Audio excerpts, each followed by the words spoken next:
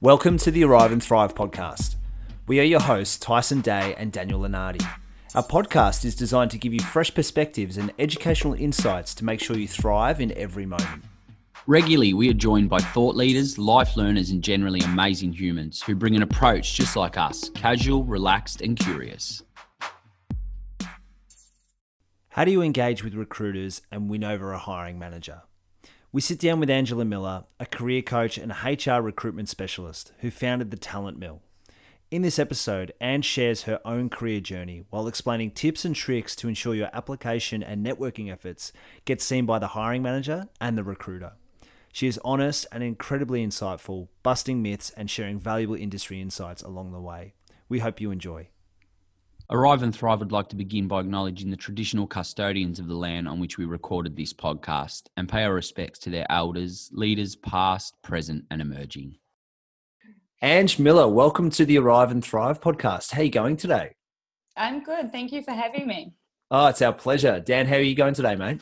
Yeah, I'm going well. Thanks, Ange, for coming on the show. No worries at all. Awesome. Ange, can you please share with our listeners what you do and who you are?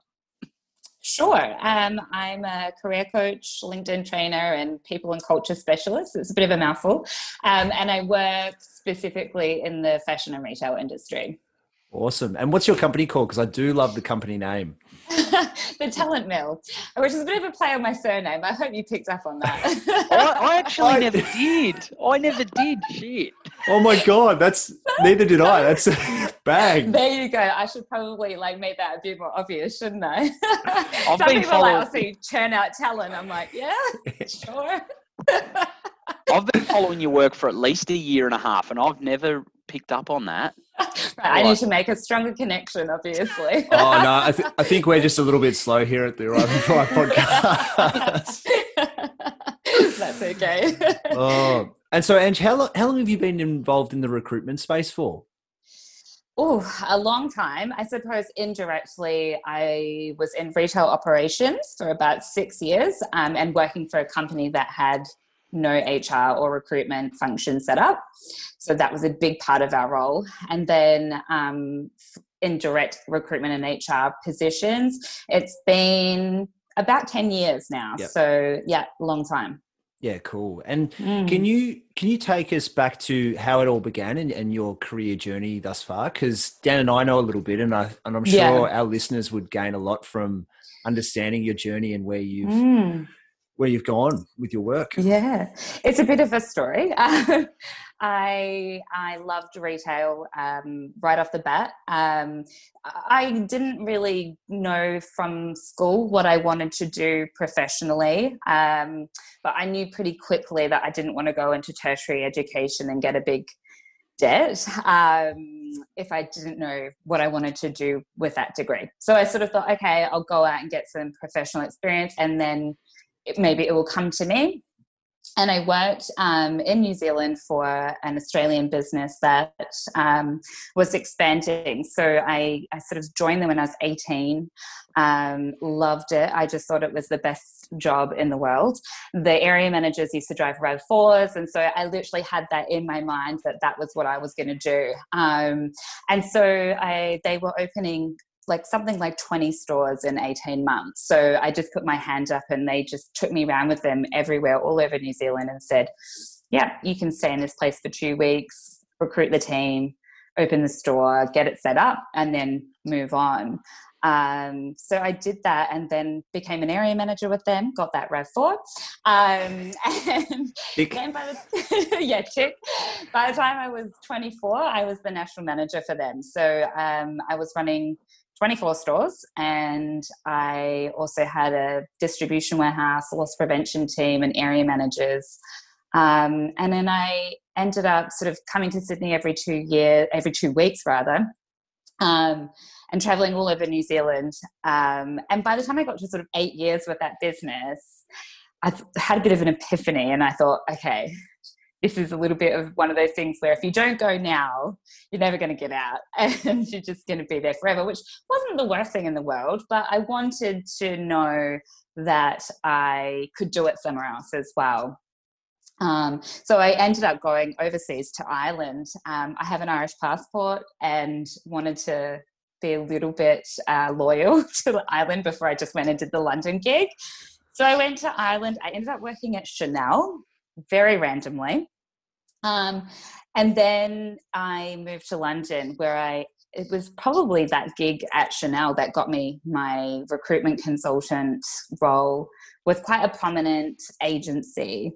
And I specialized within retail operations and was working with the biggest luxury names in the world, which was really intimidating as a girl from New Zealand. We didn't even have any of those brands.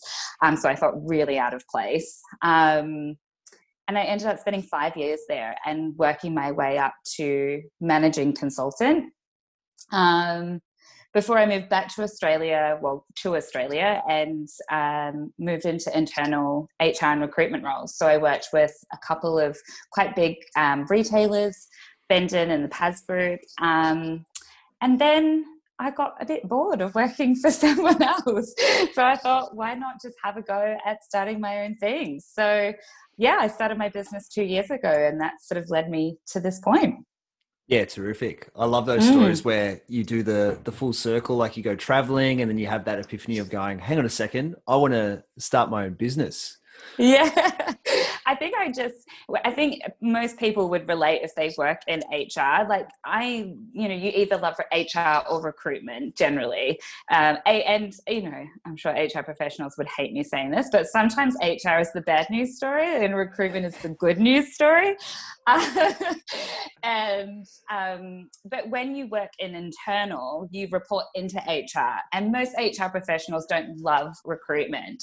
And for me, I always wanted to be learning and adapting. And I didn't, once you sort of get to that really senior level talent acquisition recruitment role, there's not really anyone that can teach you anything. You're really just learning the on-the-job lessons. But I really wanted to be developed. And so I thought, well, I would look on Seek. I wouldn't be inspired by any of the jobs I saw there. I'd feel really disheartened. And I just thought, well, I can either make someone else a heap of money or I can just throw my hat in the ring and see if I can make it work myself. So yeah, that's what I did. Love it. It's awesome. Love it. Do you have any, if I was a listener now, I'd be thinking, have you got a hot tip for me for how you get promoted so much? Yeah, you know what? My mum's like, what happens? You just walk into jobs and they just promote you. I really and will go the extra mile. I'm super reflective on maybe looking at the people around me and what they do really well. And I try to just emulate those people in that aspect. So organization definitely was not my strong point. So I just thought, okay, how can I, observe people who that does come naturally to and try and round myself out a little bit more. And then I just put my hand up for every single opportunity. I did sacrifice a lot, and maybe, that's not totally necessary. But I certainly, if someone needed, I moved probably 4 or 5 times. I went away for a couple of months at a time. If someone needed something of me, I was just like, yeah, sure, no problems, I'll do it. So I think it was that real willingness and can-do attitude that made me probably be seen as someone who was super reliable. I wasn't always the absolute best at everything, but I was very reliable and they knew they could count on me. That's such a good point, Ange, because I think a bit of a theme that's come across with some of our guests who have been promoted quite regularly to you, same to yourself. It's that notion of showing up, being reliable, consistently providing as much value in that growth mindset that you alluded to around learning constantly. I love it. Yeah, absolutely. I think everyone has always got developmental areas, and it's one of the hardest things that we learn, and I was having a conversation about this morning. We can't ask people to be really open to feedback and open to constructive criticism as leaders. We're not open to it either, so I always just try to just take it on the chin, even if I don't agree with what that person's saying. I just try to look for that perspective of why they feel that way. Take the lesson and then throw it away and move on. And you got the job at Chanel. in Ireland, Yeah. and obviously you do work in recruitment. Yeah. What are your hot tips for people that are going through the process of dealing or working with recruiters in regards to resume, job application, job search, and what do you do in your own sort of life, or have you done previously? Yep. Make it as easy as possible for the reader to get the information. Like I always say to people, don't make people go looking for information. Tell them, so if you want to move into a different industry, draw the parallels, tell them that, because otherwise, you do get a lot of irrelevant applications coming through. And if it doesn't kind of look that obvious, it does go in the pile, or you'll see that. So I was saying to someone this morning, like, if education was the most important part of a role or was critical to that role, then I would lead with education. But if it's not, then it's not super important to me where you studied or what you studied. Whereas, like, if it was your professional experience that's going to be most compelling to me, then you want to lead with that, or you want to outline that skill set that they're particularly looking for. So I think it's really important that, you're able to provide a link to your LinkedIn, or if you're a creative person and design is part of your work, then of course I want to see a folio. But I would say 90% of people that apply for design roles never include their link straight away. So already, if you've got 200 people applying, I've got to go looking, or I've got to do something first to get that information. And although as one isolated incident, it doesn't seem like a lot of work, when you are in agency or in-house and you're working through 200 applications, sometimes it will be the people that have given you all the information you need up front. That's a really good point, Ange. I feel a lot of clients that we've worked with in the past and conversations we've had with, especially grads entering the workforce, is like, do I include this? It hasn't said on the application to include it. And my advice has always been, if you think it's going to boost your application, include it. Like, absolutely. it's a no-brainer. Yeah, absolutely. Like, and that's the thing is, I guess a lot of what I teach is about maybe making a connection outside of job boards, because, they aren't the most effective strategy, particularly in a pandemic when there's a lot of people panic applying. The chances of your application having impact is not as high. So if you can find that person on LinkedIn and make a connection, then you've got nothing to lose. Go for it, And I think a lot of the time, if they are going through 200 applications, but someone who's really passionate and has taken the time to locate them, actually is never seen as pestering, and the worst thing that can happen is that they'll just not reply. So it's not a big deal. So I think, like, for me, I always try to teach people exactly that. Like, what can you do that will make your application stand out? And it is really hard for graduates, because there is so many job ads that are like, oh, you need 2 to 5 years experience, but it's an entry level position. That's probably the other thing that I would say to everybody, is that pretty much everywhere I've worked, we've had a file of ads that have just been the stock standard, get it up, get it visible. They don't always edit them to the nth degree. So, like, if it is an entry-level position and you feel like you do match most of the criteria, then just give it a shot. You know what I mean? Whereas, like, I feel like a lot of time people get sort of that analysis paralysis, because they're like, oh, I don't match every single criteria exactly. But, we all know that it's very rare for someone to meet all of that criteria. It's a great point. It's encouraging. Do you would obviously get a lot of people reaching out to you on LinkedIn. I notice always people in recruitment get a lot of people reaching out to them. What advice do you have for people that do want to network with recruiters? Is there a certain way to go about it? Because I imagine you get a lot of people reaching out. Yeah, absolutely. I think the main thing is is, you can reach out for a role that someone's actively recruiting. However, I think, much like you wouldn't ask a stranger to buy you a coffee, sometimes it's just like, a little bit of a warm intro is really great. A little bit of interaction first is great. And someone I spoke to this morning was telling me about a strategy she executed perfectly, that, when she was asking for information, people were more than happy to share it. So she made a list of 14 companies that she wanted to work for. She wanted to completely change her career. She emailed all of them and said, I just would really love to understand what skills are really critical to work at a company like yours, because I'm at a bit of a crossroads and I really just would like to know how I can close that skill gap.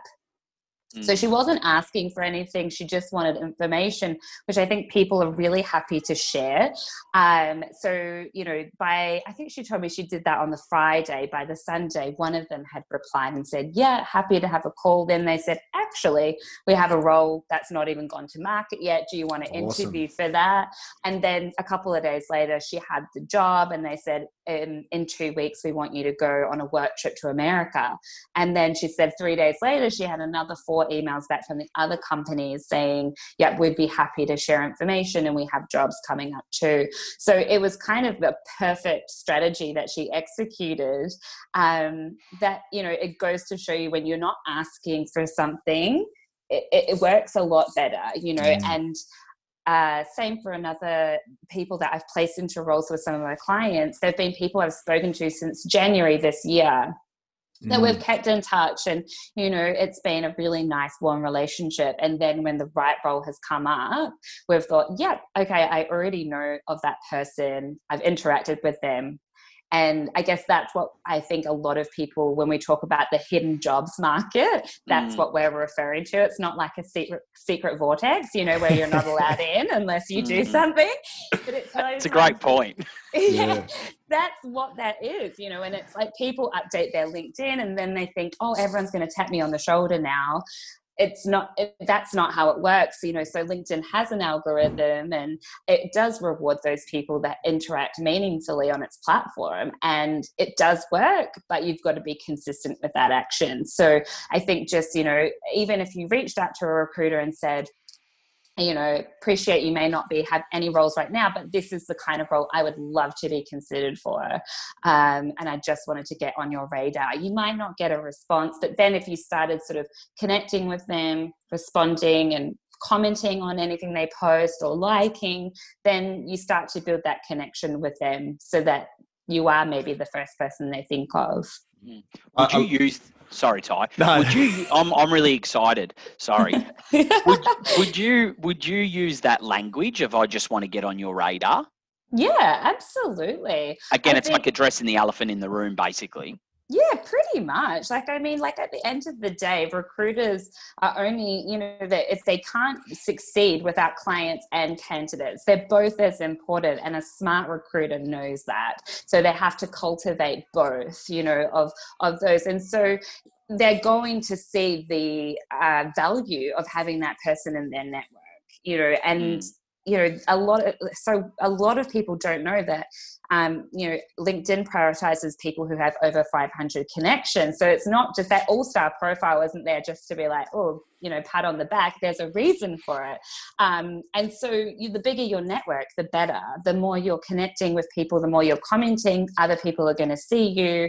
And you can, in some ways, refer to what you're looking for in your about section. So if you're already employed, you can do it in maybe a more covert way. If you're not employed, you can be really open about it. And I always recommend that, because if I can't just jump on your resume or your LinkedIn and see what it is that you want to be contacted about, then I might not take the time to find out. It's really interesting. I'm loving what you're bringing to the discussion. Even as a career coach, I'm learning a lot from hearing like your firsthand experiences. And that's actually how I broke into the industry when I graduated, was reaching out to a few people in the area that I wanted to work, which was careers in university, and exactly asking that question. Yeah. What skills do I need? What do I need? Like, I don't care. I don't want a job. I just want to know what I have to do to get one eventually.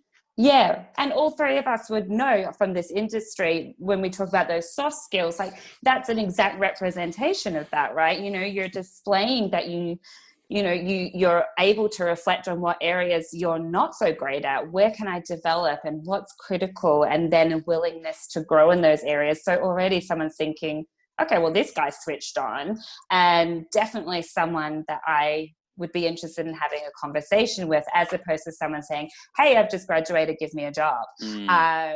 It's just such a different approach. Yeah. I love your analogy, Ange, when you were saying about you just don't randomly ask someone for a cup of coffee. Like you never go, hey, can I have a cup of coffee? It's like, how is the coffee? Tell me about the coffee. Like, what did you order? Like, so taking that same kind of analogy is perfect. It's just the information gathering, isn't it? It is. And it's, you know, I think that one of the things that I felt really the weight of when I was an agency recruiter is, and I would say even this year, even though I don't work exclusively in recruitment anymore, but you feel a real pressure, you know, when people kind of load that on your shoulders of like, give me a job, or I haven't got a job, or I'm feeling so disheartened. And of course, like, I really am happy to be an emotional support to people, but you know, there is a kind of cap to what you can take on. And, you know, that's been quite challenging this year, as hearing people's, you know, stories of struggles. And the best thing people can do for themselves is maybe switch that mindset of, you know, how can I now be proactive about this? You know, how can I use this time to come out like, you know, a more well-rounded person? Or what can I do? Have I reached out to these people, rather than just sort of like, oh, no one's hiring, so I'm not even going to look. You know, people are 100% hiring. You just probably need to be a bit more strategic than you normally would be. So like, I think within a month this year, the whole market flipped on its head. In recruitment, we talk about a candidate-driven market or a client-driven market. So for a very long time, we had a candidate-driven market, which is we had, you know, more jobs than candidates. So candidates had their choice. And then virtually overnight, it changed to a client-driven market, where actually I think it was like 5 candidates or something crazy to a job.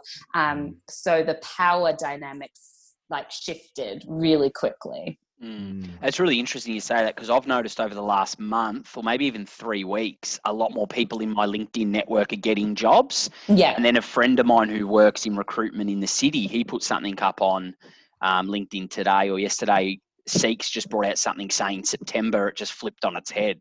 Exactly what you're saying. So that's encouraging for people out there looking for work. Yeah, absolutely. I think, you know, there's a lot of, with Seek and that sort of thing, like sometimes you get flooded with applications, and then that can be quite overwhelming for, you know, a lot of these retail businesses might have a relatively entry-level recruiter who's mainly checking that ad response. So I have found, you know, people who with experience might not get the same recognition that they would get say in another time, because someone's just flicking through and they're literally looking for the most close match to what the job is. So they don't use a lot of lateral thinking. They're not like, oh, but maybe that person would be perfect because of blah, blah, blah, blah. They're just like, no, you don't match, so sorry. And so that's why I think a lot of businesses are not advertising on the job boards. They're more thinking, cool, we've all got really great talent pools, let's go there first. And I think there's a lot of goodwill as well for people that have been restructured out of their roles. So I think there's a lot of conscious effort from people to kind of go to that pool first as well. Yeah. What advice do you have for, you mentioned it before about a company or an organisation wants 2 years experience. Yeah. What advice do you have for young people or graduates if they sort of don't have that 2 to 5 years experience and there's a role that wants 2 or 3 years experience? What do you tell your clients? I always think about trying to read between the lines. Do you know what I mean? So if it refers to an entry-level position, there's a lot of language in there that I can kind of interpret, which I wouldn't expect, you know, a client of mine to necessarily know. But they're going to reference that. I would try and reference the experience they have been able to build up so far, whether that's through, you know, work experience or internships, or you know, even if it was more of a design focused role, I sometimes recommend, you know, why don't you do a bit of a passion project that you could send them. That has gotten so many people jobs that I know that they don't necessarily have the exact experience or category or whatever it is, but they've, you know, kind of taken the initiative to do something that is really tailored to that company. And that's been so impressive to them because they've interpreted their brand really well. So I always recommend that. And again, lead that on your resume, you know, so whatever experience is most relevant to that business, lead with that. Because, you know, if you haven't had an opportunity to develop professional experience in it, but you have done internships, then that's going to be more relevant to this business than your professional experience. So always think about what is going to be most relevant to the reader. And again, I always find, remember, it's going to be hiring managers that look at your CV. So, you know, particularly with design candidates, I find they do like real random design-led CVs, which is actually not compatible with recruitment software. So, you know, keep it simple, you know, just, you know, the information really concise and upfront. Amen. I was actually helping a friend of mine last year, and she had the best resume, and it was a template document, really good looking. I even copied her template and did change my resume to be like that. Yeah. Applied for like 10 jobs, never got any interviews, and then changed it to a Word doc, and then started just getting interviews left, right, and center.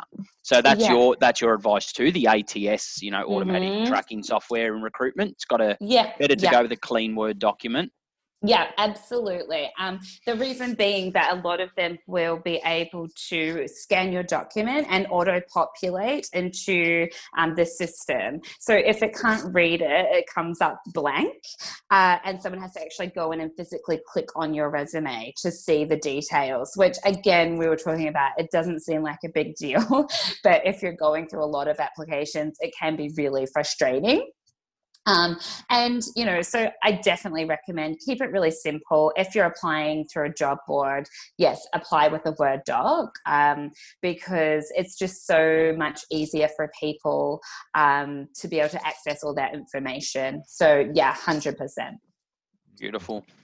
That's really good insights, Ange, because something it's funny, like I feel my advice is sometimes, you know, depending if you know the person and if you know, leveraging your networks, and therefore you can use that more fancier template. But I think you hit the nail on the head. Like if you've got a large volume of applicants, you just want it to be easy. You just want it to be streamlined and know with confidence that your information is going into their database.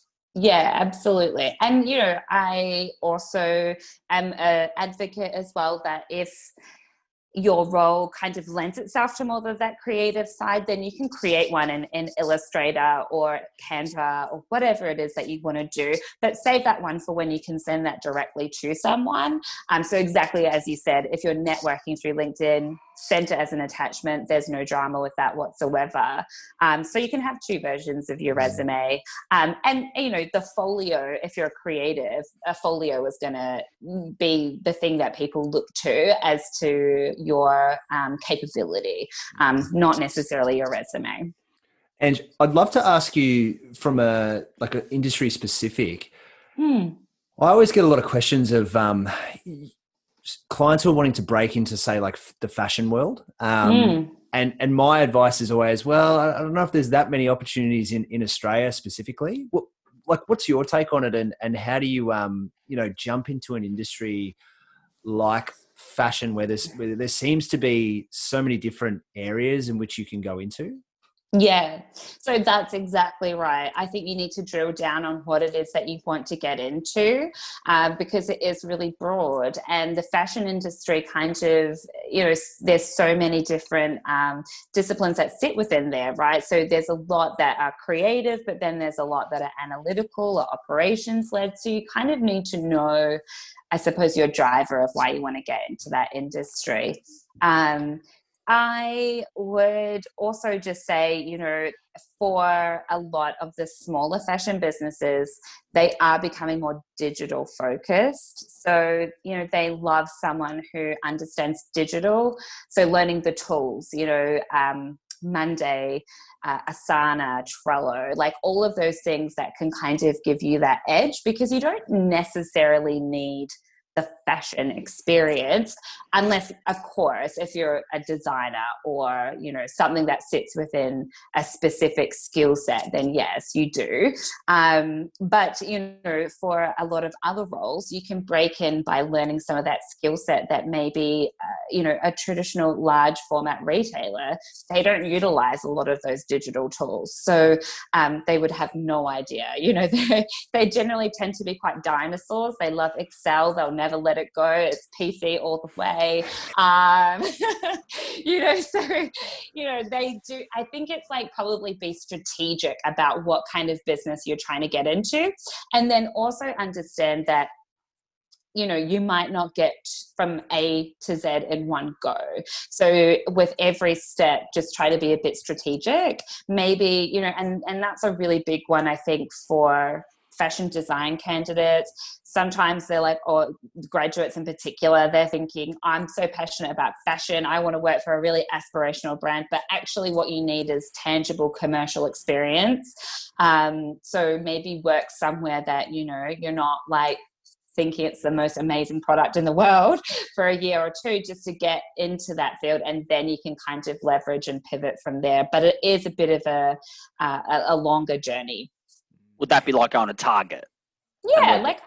Yeah, exactly. It could be like, it's something that you don't necessarily think is super cool. But like, those bigger companies as well have amazing commerciality. They teach people really well. And there's pros and cons to both. In a smaller fashion business, they're not so process driven. You work across everything. The expectations are pretty high. And you don't necessarily have a really great structure above you that's going to teach you every element of your role. It's more like kind of chuck you in and away you go, So whereas like these bigger companies are you'll sit in those roles for a lot longer, but you'll get a more well-rounded experience from a training perspective. Yeah, cool. And as you're now a career coach and you've been, what are you laughing at, Ty? I love it. Every time in an episode, listeners will know you always take it up a notch. You pause and you go, Ange, got a question. Oh, yeah. Yeah. Let's go. Yep. All right. Sit up straight. Sit up straight. No, so because you've been working in recruitment and you do a lot around the culture development, and it seems like you've got a keen eye for your own experience in being promoted and developing yourself without formal tertiary education. I'm interested to know what you think of the spaces of career development and culture development, and how you see they might blend, and where you might see there's any gaps, or I think there might be a gap. Yeah, I agree. There's a big gap. And I think, when we were talking about, things like soft skills, emotional intelligence, resilience, and I reflected a lot on that high school experience for me. I went to a huge school. I never recall having any support with subject selection, what kind of career path I wanted to follow. And so by the time I kind of had gone through that process, it was almost not too late, but, I kind of got to the end of high school and I was like, I didn't actually have enough to get into university because I had just chosen subjects that I thought looked fun. So that was like, if I had known that, I might have chosen a bit differently, but I didn't. So then when I moved into recruitment, particularly when I was in London, I wasn't from the UK, And wherever you're working, everyone has this perception that your experience isn't as valid unless it's been developed there. I thought it was a London and New York thing, but it's not. It's an everywhere thing. But you didn't work in Australia, so it's not as impressive. But actually, you know, they have the same skill set, but they really find it hard to, you know, I find graduates in particular find it hard to kind of get themselves established into those roles. And then on the other side of it, I don't think there's enough really open conversations being had with clients about their expectations and also how they set people up to succeed. I see a lot of churn in the first 60 days of someone's tenure because I think for a multitude of reasons. I think there's a bit of resilience lacking sometimes of just like, okay, this might take a little while for me to establish myself, and I need to just give it that time. Like in recruitment, we would say it would take 3 to 6 months for someone to get into their role and then start being productive. They need to learn their roles. So actually from a retail sense, we tell businesses you're going to lose 6 months of productivity every time you bring in a new staff member. And that's just the reality, no matter how amazing they are. And then after that sort of 6 months to a year, they start adding value. But there's not a lot of innovation happening around onboarding or like upskilling new employees so that they meet expectations. And there's a lot of small businesses that, you know, say, yeah, I know it's going to take a while, but then after say the 1 to 2 month point, they get really sick of that person and they're like, I'm not willing to wait anymore. So it's, for me, I think it's a bit of a complex one. I think there's a big gap. I think that that's probably what my biggest driver was in becoming a career coach, because I can see both sides and I can see that we're so close to meeting in the middle, but they're just missing the mark. And so I was like, well, hopefully if I can work on both sides. At first I was like, is that a conflict? But then I just thought, well, no, because I've always wanted to prepare people really well for interviews. I've always thought, why wouldn't you have the most information that you can? Why wouldn't you want to be told what you should wear to an interview, what you should prepare for? You know, I don't think that that's over preparing someone or feeding them the answers. I think it means that you're going to get the most confident and relaxed version of someone in the interview. And why wouldn't we want that? And consequently, I think, you know, we don't train people very well to recruit into their business. They just kind of, I don't know, wing it and then wonder why it falls to shit. Very convoluted answer. But yes, I agree. There's a huge gap. Yeah, there's something in that for sure, I think. Absolutely. And it's frustrating because when you're a career coach or, you know, you're working as a removed sort of outsourced people and culture specialist, you can see how close they are, but you know, we don't have, you know, investment into leadership skills, and we put people into these really important roles and we don't really prepare them for it. And then, you know, we punish them when they invariably, you know, end up stuffing up in some way or not handling a conversation in the best way that they possibly can. And it's no surprise they don't know how to do that because no one's taught them or allowed them to develop those skills. Love it. Love it, Ange. Love it. You're speaking our language. It's something we get really excited about here on the podcast, teaching the right skills and mindsets. Yeah.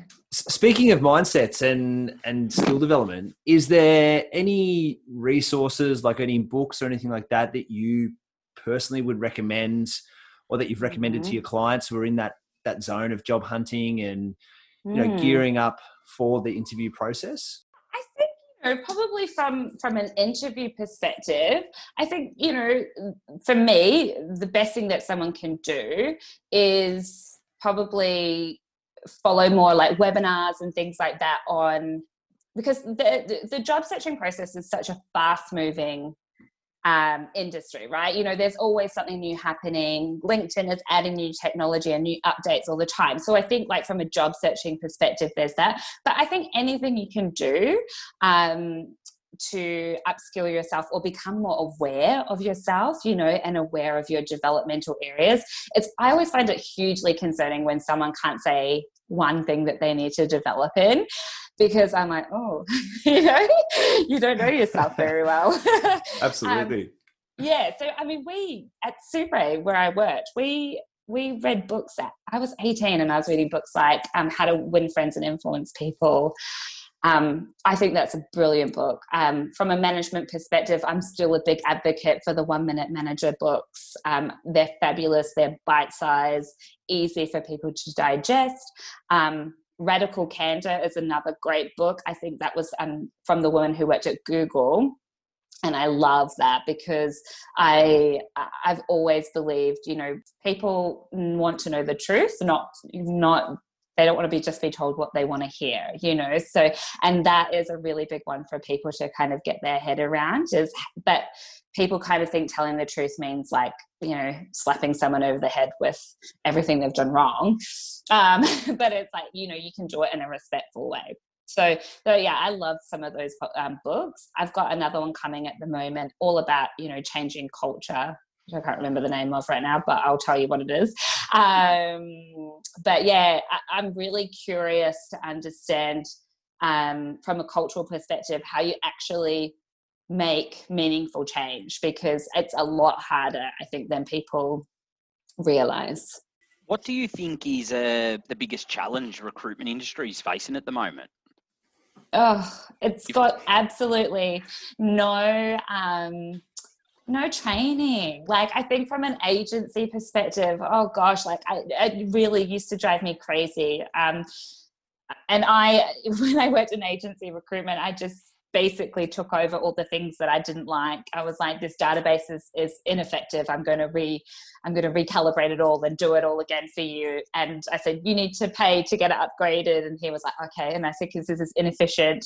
And then I started training all the consultants that came in, because I don't think people know how to interview in a natural way, you know, that they just follow those pathways of conversations and interesting things that people say, and oh, okay, that's interesting, tell me more about that. Instead, it becomes a real checklist of, you know, tell me about your greatest achievement and this, that, and the other. And then people invariably lead the candidate. They, you know, did you leave that role because you hated your manager? Well, of course they're going to say, yeah, that's why.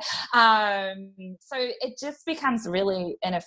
So I think my biggest bugbear is that there's no training really given to people, particularly in agency recruitment, and then they're representing a whole industry, and it comes across as really, you know, disingenuous, that they don't really care about people, but they do, but they're also subjected to really ridiculous KPIs. And because that whole concept of agency recruitment, they cost that owner so much money before they make them any money. It's this real awful pressure, you know, high pressure role, and they're expected to perform straight away, and they usually don't. And they pick up some really, really crappy practices, like not giving candidates feedback and, you know, not respecting the process. So I think it needs, you know, now there's a lot more people like myself that are like, do you know what, like, let's not be from a massive agency. And they have their place, you know, and there are some that do it well. But the ones that actually get to know the client and get to know the candidate and say, like, let's just be more like a connection facilitator, rather than trying to, you know, put bums on seats, which is kind of what some agencies do. And then also, I think as well, you know, being tenacious with where they're getting their candidates from. No matter what agent or industry you're in, you're going to run out of candidates. So you need to think about, where are they going to come from if I run out of candidates? Where am I going to tap into next? And a lot of people don't think laterally in that regard. Love it. Do you have anything you want to add, Ty? No, I'm just processing it all, Ange. I think it's been really insightful from our, hopefully for our listeners who are perhaps going through some of these experiences at the moment of navigating a career change. And I think it's something that's really unique from a career counsellor's perspective, because we don't, unless we've worked in recruitment, we don't see the other side of that process. And I know for me, I always love sitting down with a recruiter like yourself who brings that fresh perspective and those insights that are just invaluable, not only for my craft, but also clients and listeners who are navigating that process. Yeah. I mean, it's been really great because I've been the internal hiring manager, I've been the agency recruiter, the internal talent acquisition manager, HR, and then, you know, that kind of external support. I know what frustrates every single one of them. And it's been nice to be able to bring that holistic kind of experience and say, right, okay, this is where you're going wrong. There are no big secrets. And I hate that, you know, of this whole thing of like, you've got to try and tap into this like hidden market or the big secret. There is no big secret. It's just think about the person who's on the other side, you know, and what their frustrations would be. And then that's kind of really all there is to it. If you try and put yourself in someone else's shoes, invariably you'll get there a lot quicker. And I got a feeling Ty and I are going to ask you to come on the podcast again. I would love to come on again. Yeah, that's what I'm thinking. I want to finish with a topic, interviews or the art of interviewing. It's a real fascination of mine at the moment. I've only interviewed, I reckon, maybe 5 or 6 times in my life, which isn't much for someone that works in careers. Yep. And I think, I'm fascinated by the topic, and I'd love to know your perspective on, because you just alluded to it then, how you've worked in each sort of part. I'd love to know your thoughts on, you know, how to successfully interview. I think the best interviews are where you, if you're interviewing, you want to be doing the most talking. I've been in some interviews where it's like getting blood out of a stone, and it's really, really tough. As an interviewer, I think that if you're making it like a panel discussion or, you know, an apprentice style board meeting, you're never going to get the best out of that person. So, you kind of have to be prepared as someone going into an interview to just roll with the punches. There might be something, you know, 2 or 3 people usually really intimidates people, but if it happens, it happens. You got to just kind of, right, okay, I wasn't expecting that. Okay, great. And also, I think it's really okay to acknowledge some of the feelings. I'm really nervous. You know, if you say to someone, I'm really nervous, the first thing they're going to want to do from a human nature perspective is reassure you. So it's okay just to say, I'm so sorry, I'm actually really nervous today because I'm super keen on this role. I mean, what company doesn't want to hear that? Good point. Yeah, just be yourself. And I think be honest and transparent. And, you know, sometimes I feel like, you know, when you interview so much, it is quite clear to me when someone's not being honest or I can tell if I'm not getting the full story. And I would never push it to the point of being disrespectful, but I might push it a little bit if I wanted a little bit more clarity.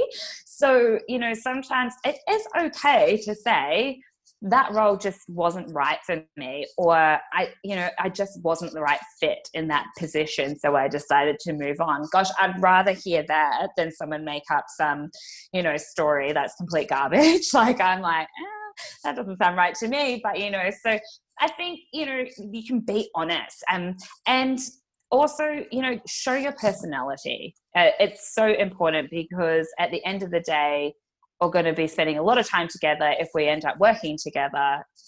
So I want to know who you are. I want to know, you know, inject a bit of humor and smile and make eye contact. Like, those are all the things that I find make an interview go really well.